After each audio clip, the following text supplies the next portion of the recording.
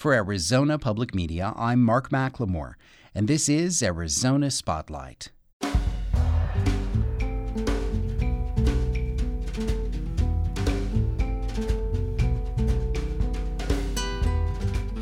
Coming up, I'll talk with filmmaker Andrea Meller about Now in Espanol.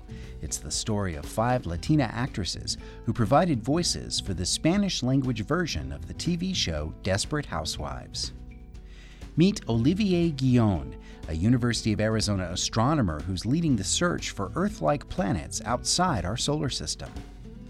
Get a preview of the upcoming student film showcase, I Dream in Widescreen.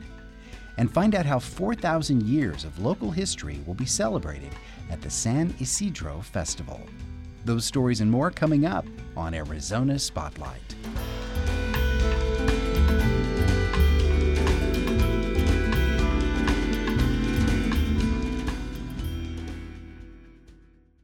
Documentary filmmaker Andrea Meller says her latest film pulls back the curtain on one of Hollywood's lesser-known communities, the world of the often heard but rarely seen actors who provide alternate voice tracks for TV shows and movies. Now in Espanol tells the story of 5 women who became the Spanish voices of the main characters on the ABC TV series Desperate Housewives. It also includes their reflections on how typecasting and ageism influenced their careers. The film screened in Tucson at the 2015 Arizona International Film Festival. Filmmaker Andrea Meller joined me in the studio to talk about how it got started. The starting point was actually many years ago. I read an article 10 years ago in 2005 about the women who dubbed Desperate Housewives into Spanish.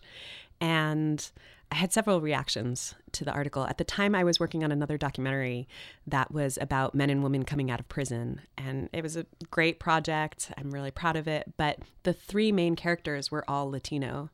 And I'm Latina. You would never know by just looking at me. But my parents are from Chile, and I grew up in New York, but I'm white. I've always been thinking about these issues of Latino identity and what it means to be Latino. And so making a film about 3 men coming out of prison that all happen to be Latino, I realized, we kind of keep hearing the same stories about Latinos. Usually they involve crime or violence and poverty, not only in the fiction world, but in the documentary world too. And they're important stories to tell, but I wanted to tell a different kind of story. So when I read the article about the women who dubbed Desperate Housewives into Spanish, who are all Latina, this might be like a fun way to tell a different kind of Latino story that not only diversifies what it means to be, or broadens the definition of what it means to be Latino, because it's a very different kind of story, but also celebrates the culture and the art and people. I didn't move to Los Angeles, where the actresses live, until 2008. So that's when filming really started. When you moved to LA and you met the actresses that you hoped would be the stars of your next film, what was your first impression? What was getting together with them like? Any documentary that a filmmaker makes, you want to gain a certain amount of trust at the beginning, because you're showing up with a camera and basically borrowing people's stories to tell your own story. It can be very intrusive. Very intrusive. And Now in Espanol definitely falls right into that. It got very personal. But the nice thing about working with actresses is that they were comfortable pretty much immediately with me walking around with a camera near them. But I think what helped a lot is that it was always one-on-one. I didn't have a big team, except for a few certain moments during the shooting. It was just me with a camera and the microphone on the camera. And so a lot of times it just felt like a conversation that we were having, and me asking questions and listening, and also contributing my own thoughts and ideas. But for me, what happened was that the actresses started to really feel like family. I only knew a handful of people when I moved to Los Angeles. So I was spending all my time with the actresses. So they became my friends and my family, and who I spent time with while making the movie. So let's be clear about one point, and that is that this dubbing project was initiated by ABC to make Desperate Housewives available in Spanish in America for American Spanish language broadcasting. So these actresses were all Americans, right? Yes. What were their thoughts on playing these roles without being seen, in this case, being the voices behind the microphones? You know, I come in and I hear about the dubbing of Desperate Housewives, and I say, oh, this is amazing. This is ABC acknowledging the Latino market and how it's growing, but with a limitation, because they're not putting Latino actresses or actors and actresses on screen. But I think for the actresses, when they got the chance to audition and also get the roles to dub Desperate Housewives, they were psyched. They were excited. It wasn't about being off camera or on camera. This was an opportunity to work on a hit show and have that proximity and that prestige. So I think for them, they weren't looking at it the same way that I was, specific to this job. You said that one of your goals in wanting to make the film was to find kind of a new way to explore Latina identity. Was this story what you were looking for in that sense? Definitely.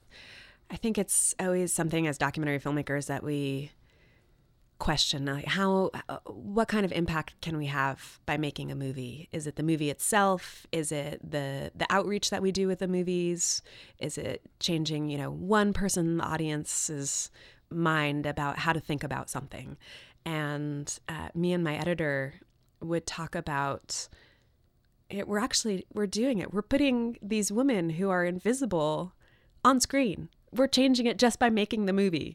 For me, choosing 5 women, which is a lot of characters for a documentary, I wanted it to be all 5 because they are diverse. They're from different countries originally. They look different. They have different issues and different ideas of what it means to be Latina. And I think there's a power and a strength by creating the term and the group Latino and Latina. But I think that there's also all of this diversity within that. And so part of investigating these issues of identity for me was just broadening the definition and saying, okay, I'm Latina, even though I'm white, but I'm Chilean, my Spanish is okay, but so is the person next to me who's a lot darker and who speaks Spanish fluently. And so is the person on the other side who has green eyes, and, it's just including everybody. So is the person who has very dark skin that you would think was African American. Including all of those different people within this term, I think is one of the goals that I had in making the film. And I think just by putting the women on screen and saying, okay, they're important and their stories are important was achieving some of that goal. Can you give us an example by telling us about one of the actresses who had perhaps struggled with typecasting in her other auditions and roles? Yes. Kind of typecasting in 2 different ways. So there's Marabina, who's the narrator of Desperate Housewives, which is a little bit different than dubbing. She's narrating the show. And she talks about it in Now in Espanol, in the documentary. She talks about how she would go in for roles and have all of these limitations because she didn't want to play a prostitute. She didn't want to play a maid. She wanted to play someone educated. I mean, for her, she wants to play a cop.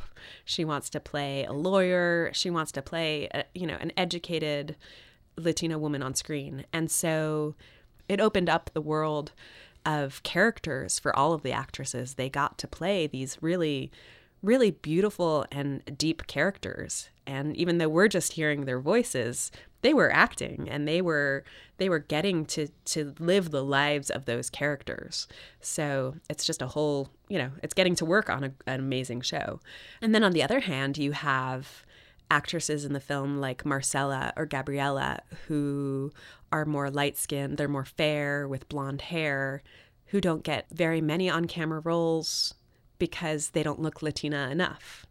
And so Marcela, would be told to dye her hair, and she doesn't want to dye her hair. She has blonde hair. That's what she grew up with. So to be able to play a character on Desperate Housewives, it didn't matter what she looked like. Now in Espanol debuts on the World Channel Sunday at 7 p.m. A schedule and more of my interview with Andrea Meller is at azpm.org.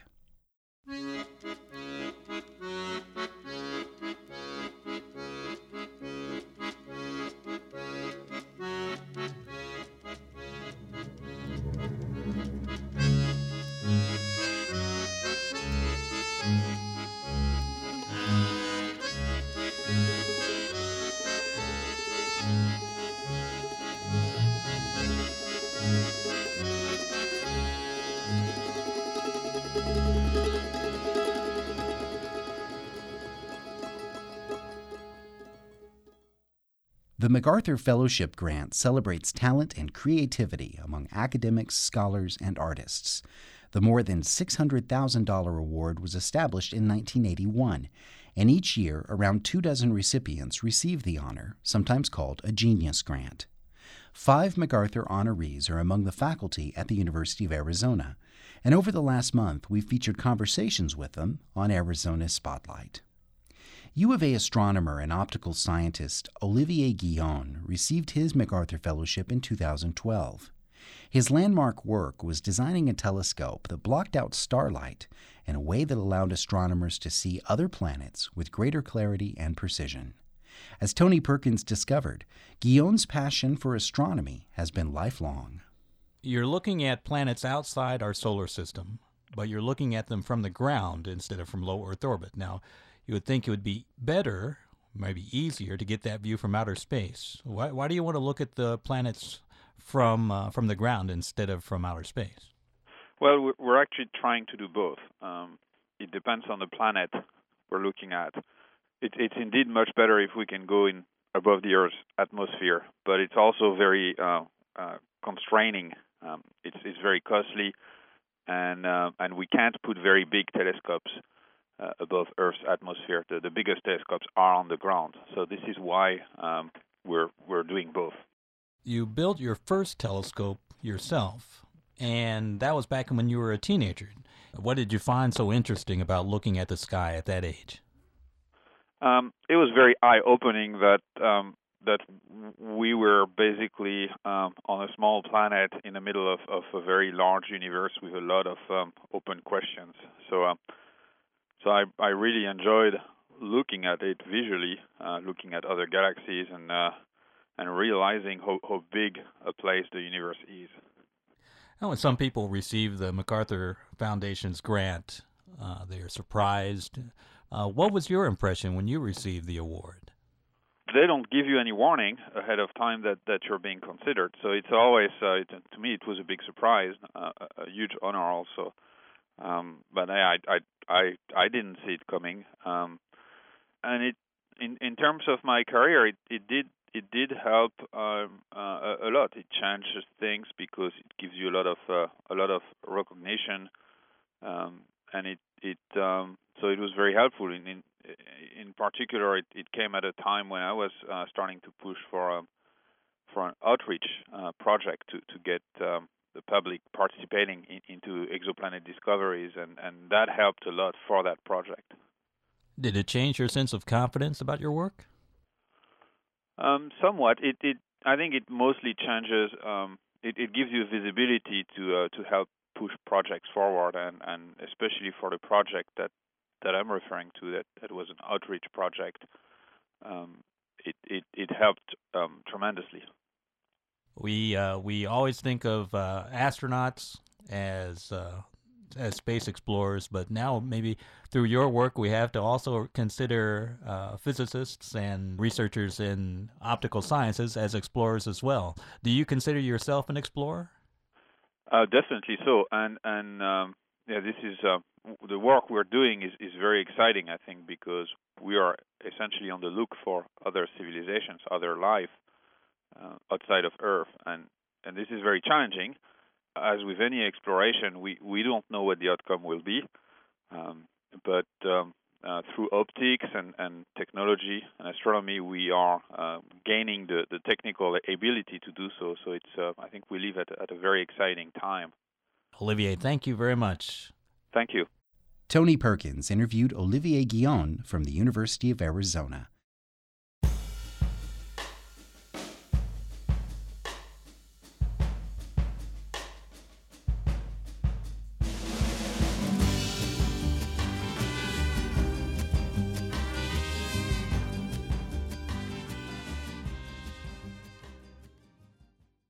The annual event, I Dream in Widescreen, returns to the Fox Tucson Theater Saturday. It's a one-evening film festival that features a diverse range of shorts produced by graduating Bachelor of Fine Arts students in the University of Arizona's School of Theater, Film, and Television. Joining me now to tell us more about the event and their individual films are Megan Peterson and Wade Shields. Can you give us an idea, Megan, of some of the expectations placed on you as filmmakers? What kind of parameters do these movies have to make the cut? Well, I think we actually have really high expectations. I know in our program we've been growing every single year to make better and better, more quality films. So the expectations are pretty high. We set that upon ourselves, and so do our professors. So I'm really excited for everyone's films. There's a lot of great films showing on Saturday. Well, let's start with you, Megan. Tell us the name of your film and the premise.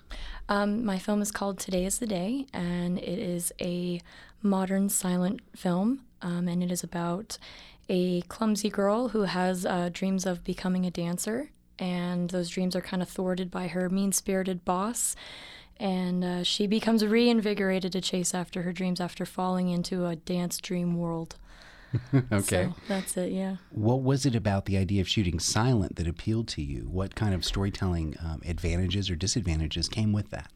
Disadvantages would be that obviously there's no speaking, so that I kind of had to make my story as simple as possible so that it was easy to follow.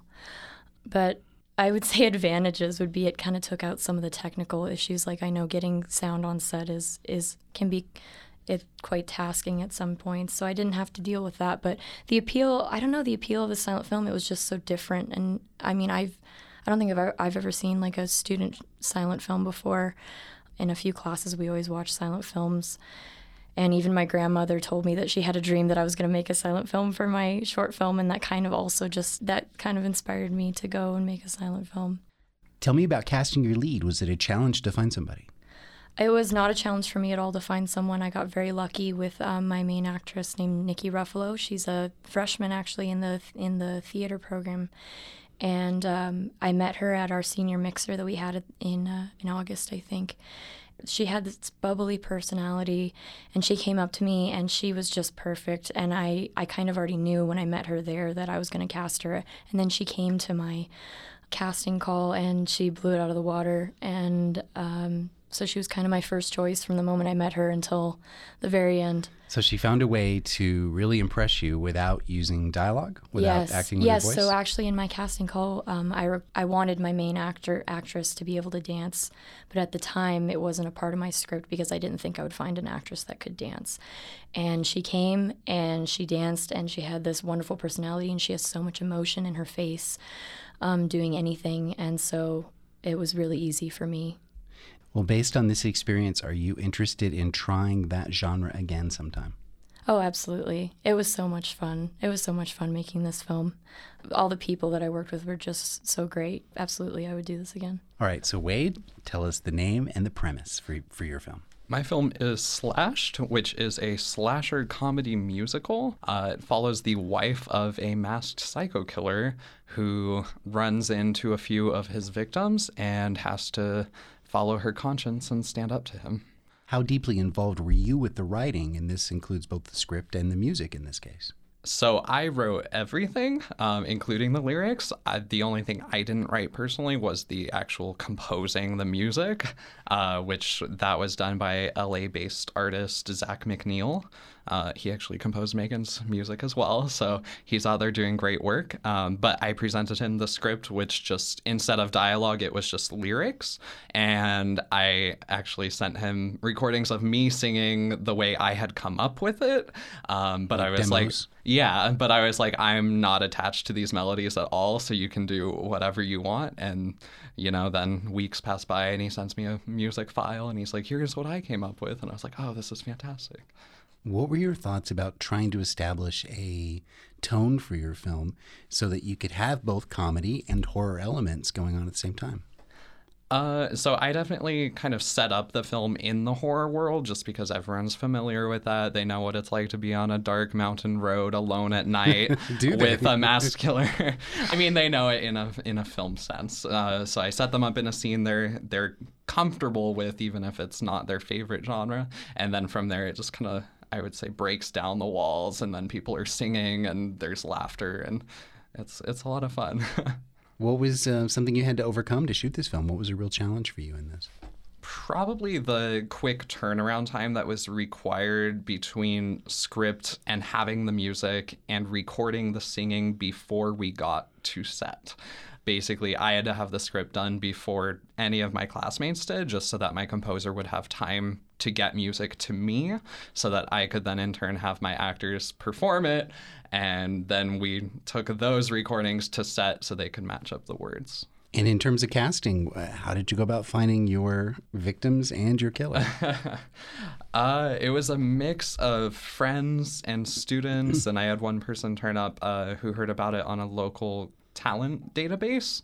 They had somehow gotten wind of my auditions and posted it. I didn't send it to them, so I'm still not sure how it got there. Did you end up casting that person? I did. So he'll be at the screening as well. And as for my lead, I actually went to high school and preschool with her. And so she was in musicals there. I remember seeing her in Thoroughly Modern Millie. And I was in the pit playing on my saxophone, and she was up on stage singing. And so now in college, we finally brought it all together. And I got her to sing and act for me, and she was fantastic.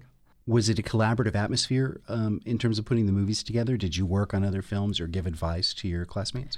Well, Megan here actually supervised my sound design in post-production, so she was in the lab for countless hours helping level stuff out, and we were in there doing Foley together, recording each other's footsteps. Conveniently, we were the same size as like the male and female in my film, and so we were able to get all the footsteps we needed. Oh, yeah. As a class, during the script stages, I know that I was sending my script to Wade and a few others for feedback. We always were asking each other questions on, like, what should I do for this, blah, blah, blah, blah. And then we all helped each other on our films. So it's definitely a collaborative effort. 9 student films, including Today is the Day by Megan Peterson and Slashed by Wade Shields, will be showcased in I Dream in Widescreen, Saturday at 7 at the Fox Tucson Theater downtown. There's information and more from our conversation on the Arizona Spotlight page at azpm.org.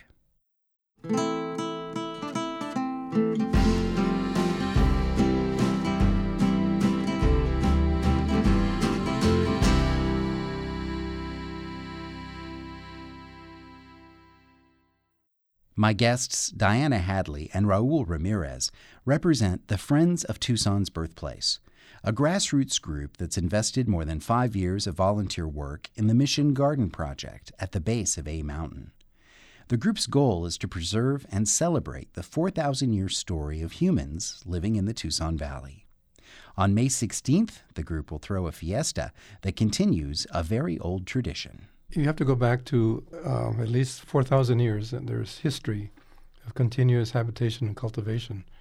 The first recorded history that we have of the area was made by Padre Quino, who visited the area in 1692 or 1694. The time that he wrote about visiting the site, he recorded the name as San Cosme de Tucson, Tucson or Chucson. And that's how Tucson got its name, at the foot of the Black Mountain. Later, the site was known, first it was known as San Cosme, then it was a group of native people living there that were recorded as Sovaipuri, which are now considered part of the O'odham Nation, or the Tohono O'odham Nation. And they call it San Jose.